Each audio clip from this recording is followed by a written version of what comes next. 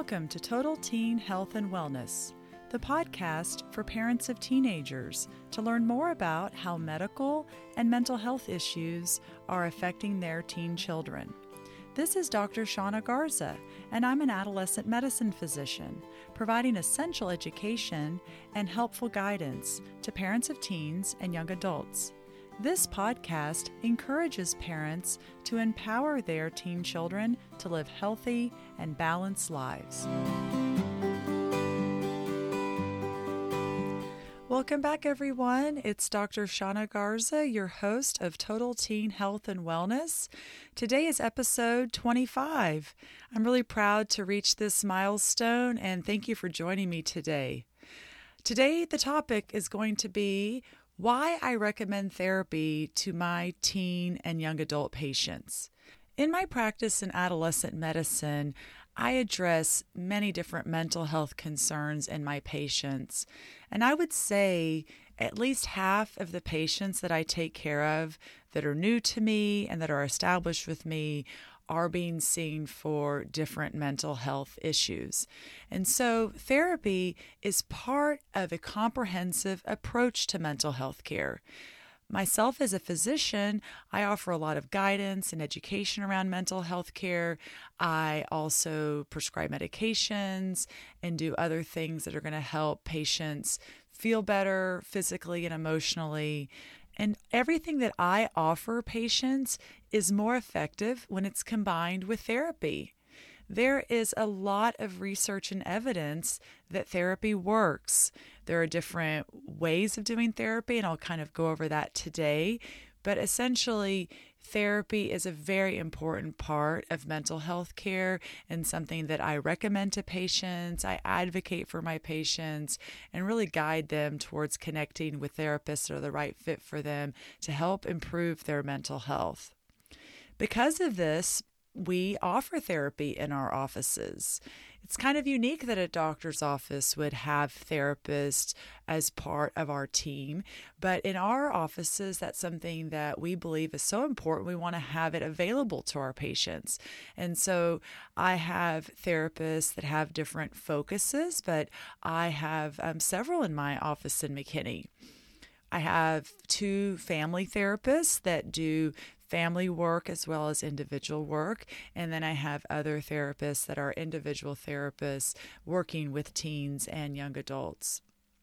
The types of mental health concerns that therapists can help address are issues related to anxiety and stress management, depression, self-harm and other unhealthy coping skills, low self-esteem, and past trauma issues. A focus in our practice is the treatment of eating disorders, and therapists are very important in helping patients on their path of recovery as they deal with those issues and eating disorder thoughts. Also think about eating disorders in general being related to underlying mental health concerns.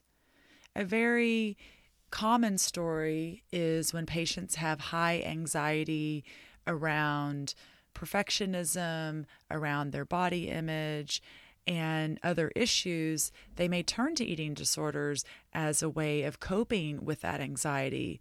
And so therapy is really important for them to identify how they're feeling and work on those feelings and build healthy coping skills. That really is the main goal that I have for patients when I refer them for therapy, is to work on building healthy coping skills. I have other episodes that go over this concept, but what we're referring to are things that patients can turn to that help them cope with their underlying emotional and mental health feelings. Many patients may not really know what can help them feel better in those moments. They haven't identified what helps them cope, or they have what we call inadequate coping skills. And then some patients will turn to unhealthy coping, such as turning to eating disorder behaviors and other things that can be harmful to them. And so therapists can help teens actively grow and build their own healthy coping skills that are individual to them, things that they can do that are going to help reduce anxiety, for example.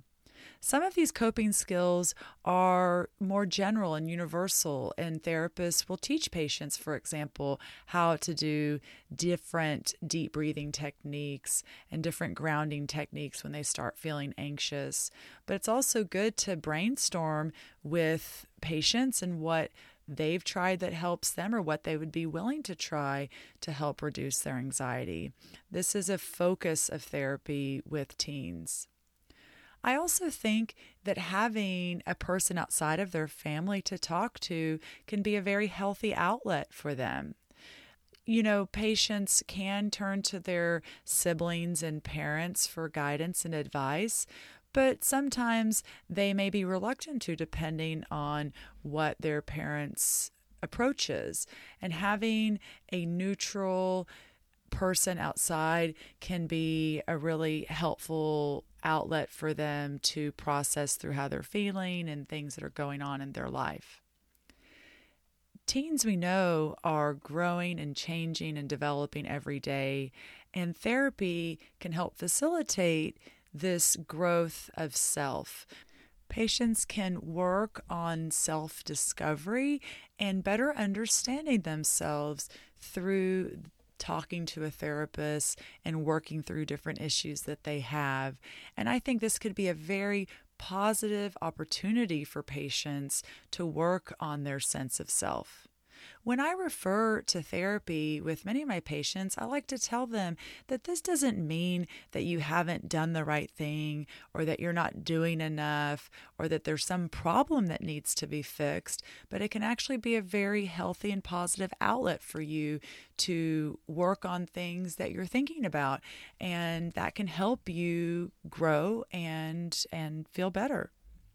Another thing that therapists can focus on with teens is on relationship issues, how they relate to others, including their peers and their family, and also working on communication issues. Many patients have drama in their friendships, and that can be very painful for them. And so having someone to talk through how that's affecting them and how they're thinking about it is going to be helpful, as well as working on communication and relationship issues in the home. Sometimes patients report tension and conflict with their family members, and having a therapist help guide them through working through those issues can be also very helpful.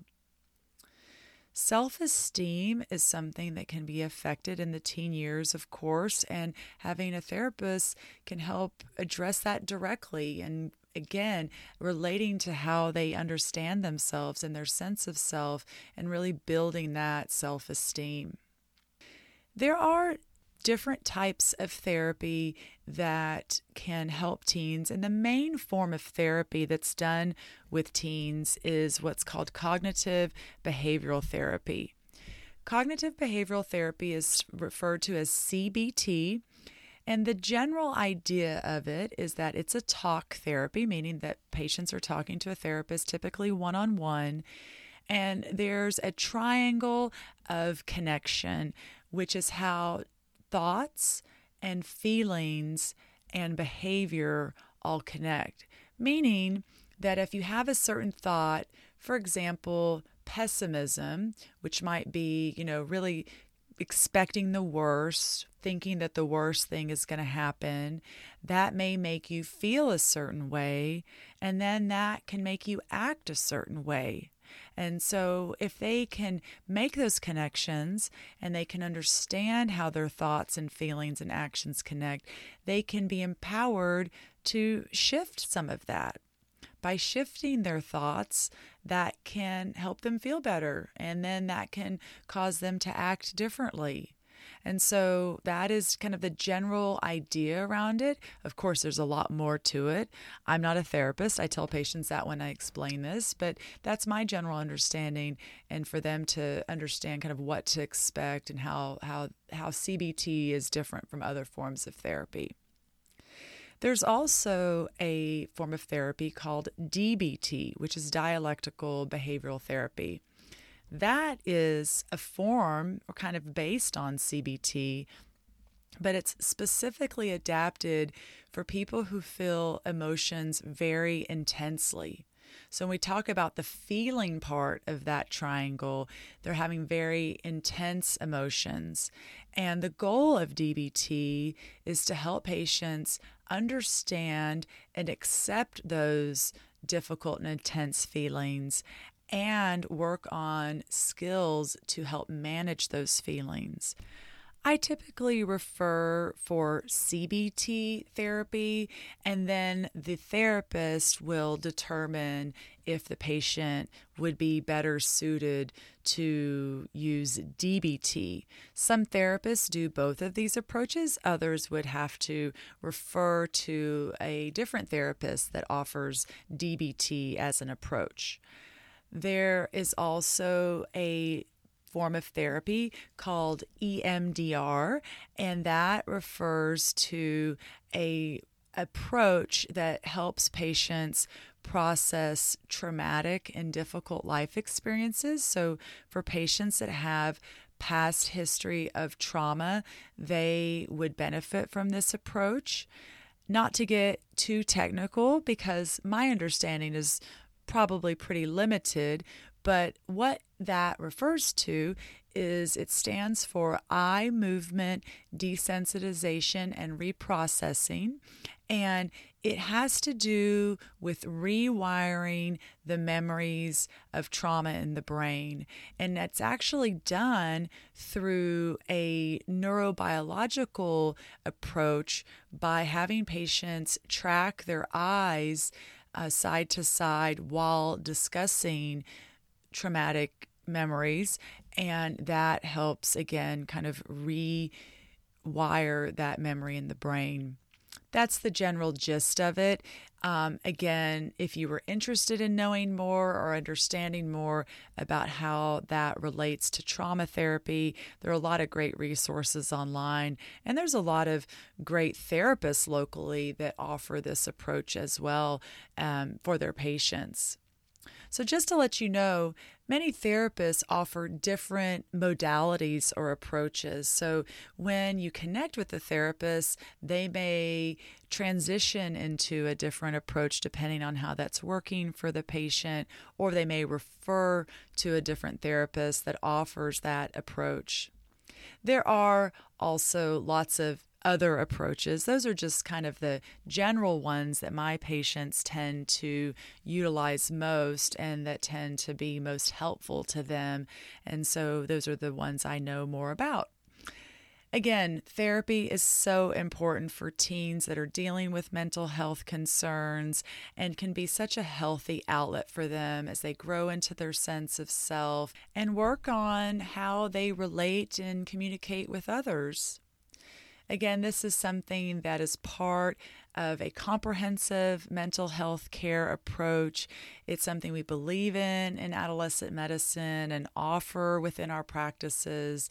And there also are lots of great therapists in the community that I'm connected to, that I fully support and believe in the work that they do. I hope that this was a helpful guide for you, and I look forward to next time. Next episode, I will be going over why I refer teenagers to see a dietitian. Until next time.